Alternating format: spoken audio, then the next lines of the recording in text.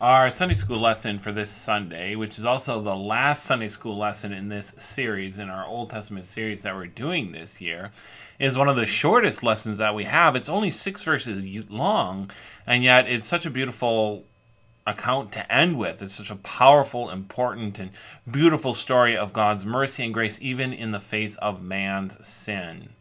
The main point, the law and the gospel of our Sunday school lesson: God's wrath came upon the people of Israel because of their sin, but his mercy came through a bronze serpent on a cross. So also God's wrath has come upon this world because of our sin, but his mercy and forgiveness comes to us through Jesus, who hung on a cross for our sins. We have the account there of the bronze serpent. It's from Numbers chapter 21, verses 4 to 9. Because it's so short, I'm just going to read through it, and then I'll come back and talk about different aspects of this account.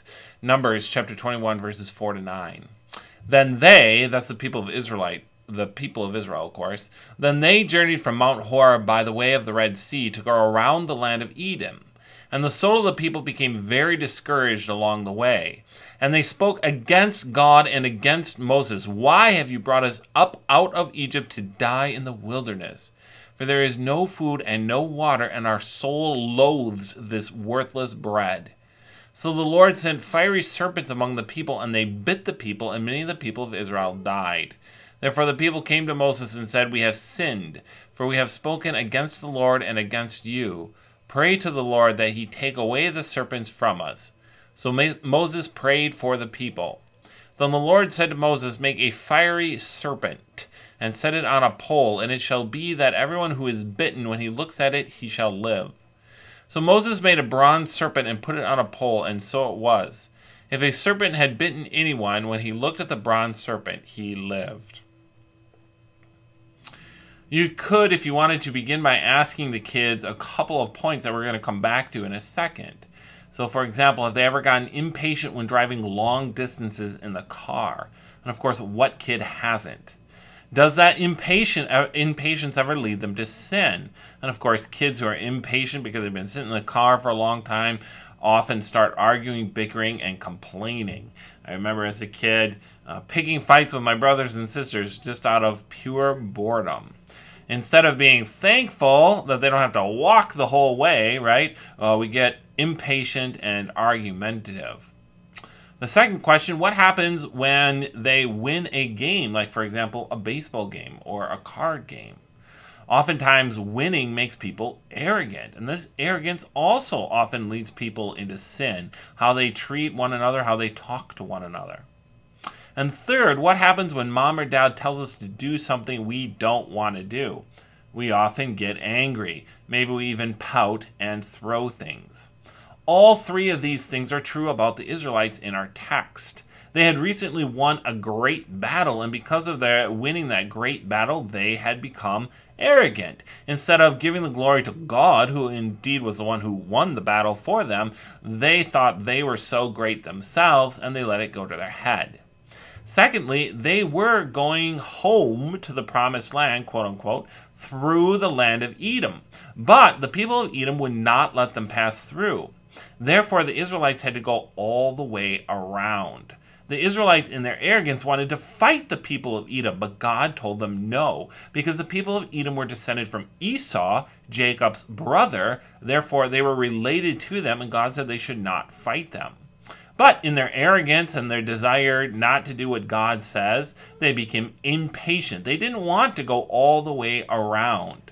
Thus, the people of Israel were impatient, arrogant, and angry at the beginning of our text. Because of this, they, in essence, threw a fit.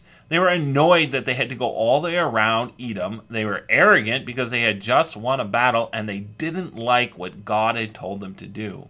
They threw a fit. They complained about God. They complained about the food that he had provided for them, and they demanded that God let them do what they wanted. You could further ask the kids, what happens if you're in the car and you're arrogant and angry and you throw a fit? Well, the answer is your parents are usually going to punish you. A lot of times, of course, parents might say, I'm going to turn this car around. One time, my dad actually did that. We were more than halfway to Eau Claire, and us kids were just really misbehaving, and so Dad did do what he had been promising or warning us he would do, and turned the car around and took us back.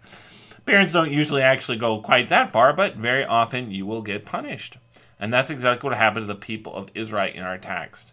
Because they wouldn't listen to God, because they were sinning, God punished them. God knew that the people of Israel needed to learn. The punishment wasn't just to make them suffer. The punishment was there so that they would learn their lesson, repent of their sins, and return to God in humility. The punishment that God sent was that he sent serpents among them. The Bible calls it fiery serpents. It could be simply that they were red in color. It's not suggesting that the serpents actually breathed fire or there was something fiery about them. But it probably just means that they kind of had a reddish color to them. They kind of looked the color of fire. These serpents were native to the wilderness. They'd been there the whole time, but God in his love and his protection were keeping them back from the people of Israel. But when the people of Israel complained about God, God withdrew his protection, and the serpents came among them and started to bite, and many of them died. At this point, Moses intercedes.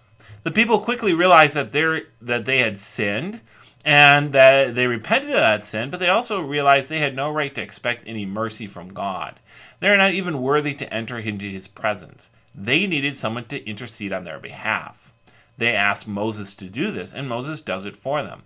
Moses talks to God in their place. What about us? Who do we have that will intercede for us the way that Moses interceded for the Israelites? Who do we have that will intercede for us when we sin? Well, the answer, of course, is Jesus. Paul tells us in 1 Timothy 2:5, there is one God and one mediator between God and man, the man, Christ Jesus. Just as Moses interceded for the people of Israel when they recognized their sin, so Jesus intercedes for us before the Father, so that instead of being punished and being sent to hell, we are saved by his blood. God, after Moses intercedes, God does have mercy on the people, but he does not remove the serpents. Instead, he provides a way for them, the people of Israel, to escape the punishment if they trust him, if they believe him. Very often in this life, we have to live with the results of our sins. God has forgiven us. He has washed us through the blood of his Jesus Christ. Nevertheless, some sins have earthly consequences. And sometimes, even when we're forgiven, the consequences remain. Nevertheless, if we put our faith in God and repent of our sins and look to him for help, he does promise to give us the strength and the help we need to make it through even the consequences of our sin. He promises to be there for us, even to bear us up in his own wings, even though the difficulty might be something of our own doing or the result of our own sin. This is certainly what he does for the Israelites. God provides them with a bronze serpent. He calls it first a fiery serpent because it probably looked like the very serpents that were biting them. It was probably red in color, but it was made out of bronze and put up on a pole. Instead of removing the snakes, God has Moses set up this bronze serpent. If anyone looked at it, they would be healed. Looking at that serpent was a reminder of their sin. The serpents were the consequence of their sin, and that serpent looked like the same serpents that were biting them. Looking at the serpent was a reminder of their sin. It was not only a reminder of their sin, but it was also an act of faith in God. If you were bit by a serpent, your first reaction for us would be to rush to the hospital. Don't go and stare at a bronze serpent of a snake. How is that going to help you? Well, of course, in a natural perspective, it's not going to help you. But because God had promised that it would, those who trusted God's promise were saved by looking at the serpent. It's not the serpent that saved them, of course, but it's God's power working through that serpent and calling them to repentance and to faith. Every time any one of the Israelites was bitten and looked at that bronze serpent, it was an act of repentance and an act of faith. In this way, the people were forced to repent of their sins on a regular basis every time that they were bitten. We also ought to live a life of daily repentance. constantly looking to Christ as a reminder of our sin. He bears our sin. He's the Lamb of God who bears the sin of the world, right? And as God's promise of forgiveness. We do this every Sunday in church. A lot of times people say, well, going to church doesn't help. It doesn't do anything at all. Just like some of the Israelites might have been tempted to say, well, looking at a bronze serpent doesn't help. That's not going to help save me from a serpent bite. But God's promises are closely tied to his word and to his sacraments. We start our services with a reminder of our sin and a reminder of God's grace and forgiveness. Now, of course, the most important aspect of this account is the reminder that that bronze serpent was a picture of our Savior Jesus Christ.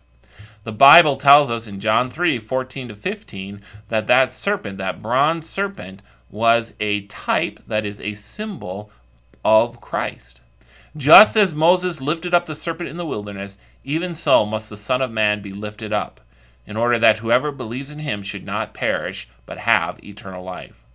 Just as those Israelites who trusted God's word and looked to the bronze serpent were saved from the bite of the fiery serpents, so also all in this world who trust God's promises and look to Jesus raised up on the cross, just as the serpent was raised up, are saved from the consequences of their sin and the death that it ought to bring. The means of grace. This lesson also reminds us that God often works through earthly means. That is, he often works through earthly things that in themselves can do nothing and cannot affect our spiritual life. Nevertheless, because God's promise is tied to them and his power is working through them, therefore they do much and accomplish much with regard to our spirit. The bronze serpent was such a type, was such a means, an earthly thing, an earthly means by which God gave his power and his promise. God could have healed the bites of the Israelites without them even knowing. He could have simply said, whoever gets bitten would be healed. But that's not how he chooses to work. Instead, he works through that earthly element, that bronze serpent. And so often he works for us through his power, his miracles, his presence is given to us through earthly means. In the waters of baptism can do nothing by themselves. But because God's promise is attached to them, because God promises that through that baptism we will receive the forgiveness of sins, eternal life, joy, and salvation, and an inheritance as the sons of God, therefore it accomplishes much. By his power he washes away our sins in that water of baptism. He provides food and clothing through our work and through our parents. He speaks to us through his word, his Bible, and he provides strengthening of our faith and the forgiveness of sins also through the bread and the wine of communion. Many times God works, many times and in many different ways, God works through earthly means. This is especially true of the two sacraments, the waters of baptism and the bread and the wine of the Lord's Supper. We have such a wonderful picture of Christ and the way in which he works, namely through earthly means in this account. May the Lord bless your Sunday school lesson and grant you the joy of his salvation as you prepare for it.